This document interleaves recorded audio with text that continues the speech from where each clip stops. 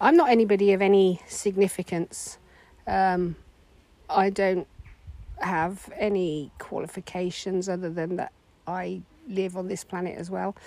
I don't have, an armful of letters after my name, degrees, PhDs, any qualifications in the big issues. But there are plenty of people who do, and plenty of people who are trying to get people to take notice, but they're still not taking notice. And I think a lot of that is because the world runs on money, mostly. Money is the most important factor, as far as I can work out. Not to me, not to a lot of people, but it drives the world. And so, and I guess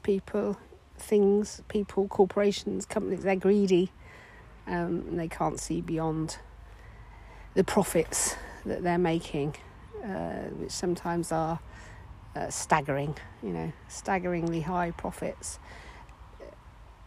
which is a shame that they're not, I'm sure there are thousands, millions of companies out there that are, I know there are ethical companies out there as well.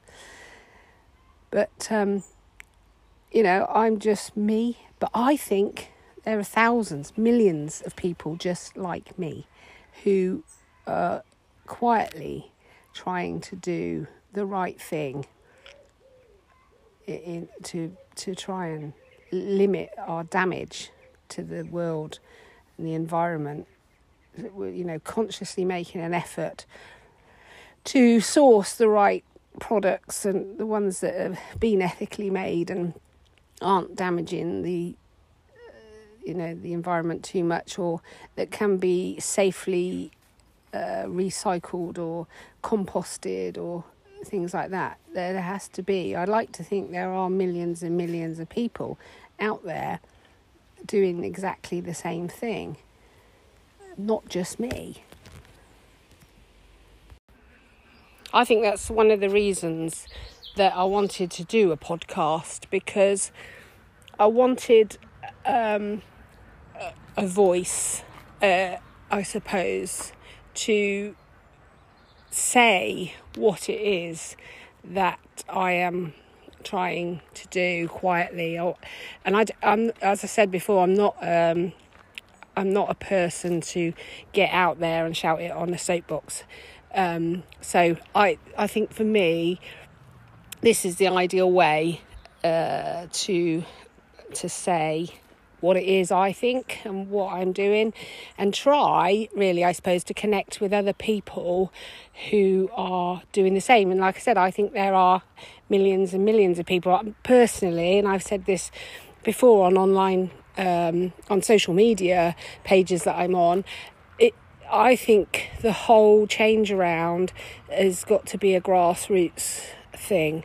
I think individuals have got to say, they've got to show, they've got to do what they say and not buy the goods that are causing a problem. They've got to search for other alternatives from ethical companies, or things that are biodegradable, compostable, things that aren't going to harm the environment. And by doing that, the other companies will have to sit up and take notice, because they will be losing sales. That's my theory. In my head, that's very simple. It is very simple if everybody got on board and did that. But I don't know how many people out there are doing it. Maybe millions and millions and millions. Maybe they're the majority now. We don't really know. I mean, I guess there must be quite a lot, because the companies are changing, so people are demanding that products and services become more sustainable, more environmentally friendly. So there is a change, but it's my firm belief that the change comes from each individual person and spreads outwards, rather than from the top down, because that is never going to work. They have too many, as I said in the thing, they have too many backs they've got to pat, in order to get where they need to go. So it really is something, I think, that has to come from individuals at a grassroots level. I may be wrong, but that's my theory.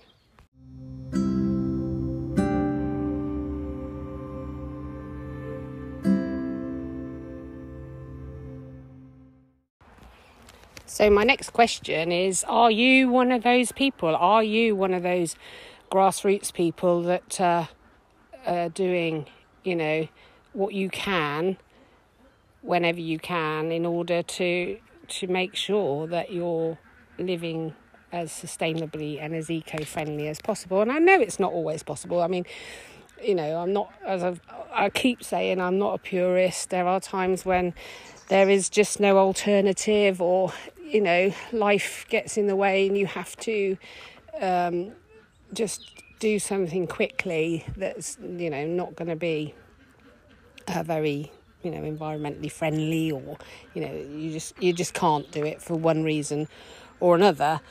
But it'd be interesting to know. So if you are one of those people, or you're thinking laterally, if you've always done it, if you're doing it now because you've listened to this, I'd be interested to know.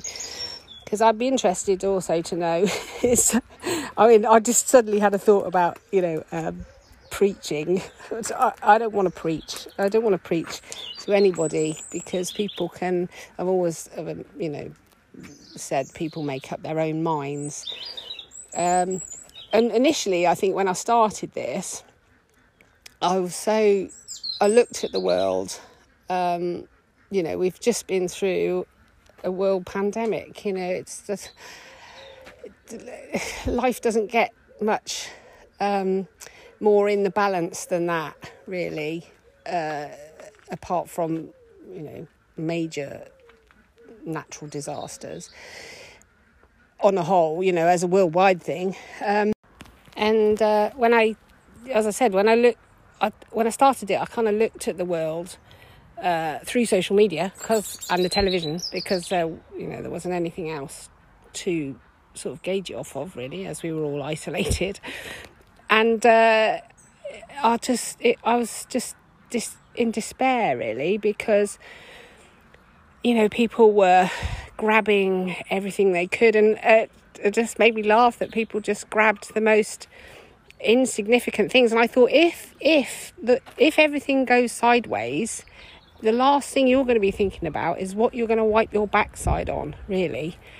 I think people are so tied up in their little worlds that they don't see the bigger picture. They couldn't see what might actually happen if it got worse and worse and worse.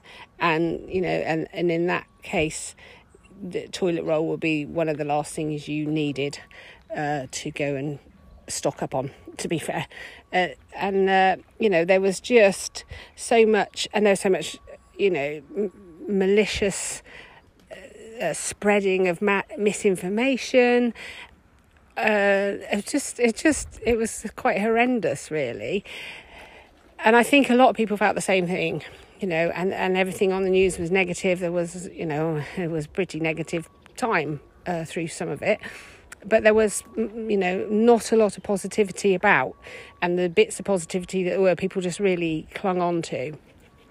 And I think then a lot of people withdrew from society or social media and media in general. I think they just kind of thought, this is not good. This is not good for mental health, as has been proved.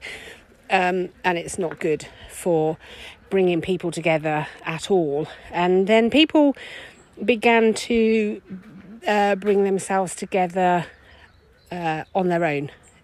Communities began to pull themselves together, and individuals began to step up and things like that, which is what should happen and what did happen. And it was great, absolutely fantastic to see. And then there's a mind switch, because then I thought, up until that point, I thought, we're doomed. This is terrible. But then when you start to see then the difference, the other side of things, you begin to realise that actually there are, we can do this, we can get through this, we can pull together. And so I think that then I kind of changed my view, and I started to join social media groups that were, well, actually I was already on them, but they were of the same mindset as I am, which then gives you hope, gives you, you hope that the world is going in the right direction on the whole. But it's so difficult to tell, I think, especially with the media, our media. It's just very negative most of the time. In the end, we switched to watching a different country's media because it just became so depressing. We had a lot going on with our politics and everything as well, and it just became very depressing to watch it all. So yeah, I think, and that's what I was going to say. From the social media that I'm in, of a different mindset, I know that there is an undercurrent of people. There is a grassroots movement to try and help the environment that you live in. Not the immediate environment that you live in, and that's your house and your garden and things like that. And that's where you start. You start with yourself, your house, your garden, your home, whatever that is, whatever type of home you have, because that's what you can do. And that's what we should be doing, I suppose. That's what my message is. That's what we should do, because then eventually everything joins up in my head. Whether it does or not, I don't know. But in my head, then eventually everything can join up, and we can sort of help. It spreads, and that's my hope anyway. So yeah, let me know. I would be really interested via comments and things what your thoughts are, because as I said, it's me here talking this out because I kind of guess I felt I needed to, but I would like to know just how many other people out there want to be heard as well, in a small way. They don't want to stand out there and shout about it, but they do want to be heard in a small way, either by doing what they're doing or saying what they're doing, because I think people, and I'm going to label myself like people like us, are no longer the oddities in society, that just like we're not. It used to be the hippies and things like that wanted to save the world. But I think, generally speaking, it's more and more normal, in inverted commas, people nowadays that really want to do whatever they can. I hope so, anyway. I really do. Just as a quick side note to that, because you may be wondering, having listened to that, well, what would you go out and rush out and stock up on if it all went sideways? And so obviously the most important things are food, shelter and water. So yes, your food stocks, your shelter, which presumably your house will still be standing at the same time, and your water. And in this case, it was a pandemic, so most systems carried on running. But if the systems broke down, if it was there was an attack on the internet or something like that, and your systems would go down, you would, and depending on how long for, etc., etc. And these are all, worst case scenario. You would need to know how to filter water so that you got fresh water to drink, or fresh as you can get. You would need to know what food you could go out and get if you didn't, if there was no longer anything in the supermarket, what seeds to save, what to sow. Shelter, well, anybody can build a fairly basic shelter. But one of the most important things during this pandemic, or the beginning of this pandemic, which struck me that nobody was thinking about, was that this was an illness, and our medical systems were increasingly under huge pressure to the point where it looked as though they could have failed, so the medical system could have been overwhelmed and failed.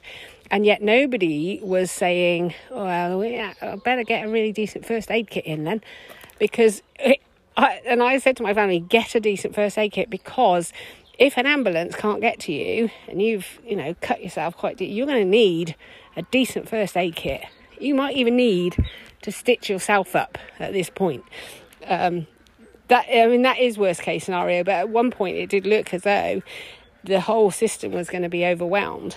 And that's what I mean, toilet roll is only going to stem the flow for a little while, but that's just a side note of some of the things that run through my head as someone who's self-sufficient. It all comes in part and parcel with self-sufficiency, looking at what you would need in order to survive if there was no other way to do it apart from what you could do. That's part and parcel of it.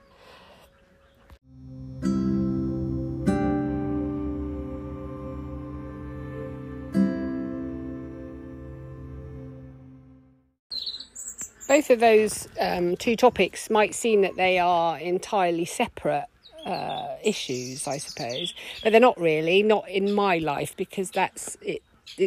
They all make up part of my whole life. So to me, they are interconnected. Self-sufficiency, the environment, looking after systems that we've got that might need to sustain us at some point, possibly, maybe not ever, but it doesn't mean to say that we still shouldn't look after the systems, the natural systems, because they're incredibly important. And let's face it, it's what has got us this far already. So really we need to look at it and stop and really put the brakes on and stop what we're doing, and make sure that those natural systems are still in place in 200, 400, 600 years time for other people to be using. That's and it's quite a profound thing. That's you think, well, I think a lot of people think, well, it doesn't matter to me because I won't be here. But I suppose that's the difference between people it doesn't matter to because they won't be here, and people it does matter to because they want to leave something useful behind for the people, the generations after them. I suppose that's the difference. I don't know. Well, it must be. But so that's my thoughts on that. I'll make this quite a short episode, really. Thanks for listening.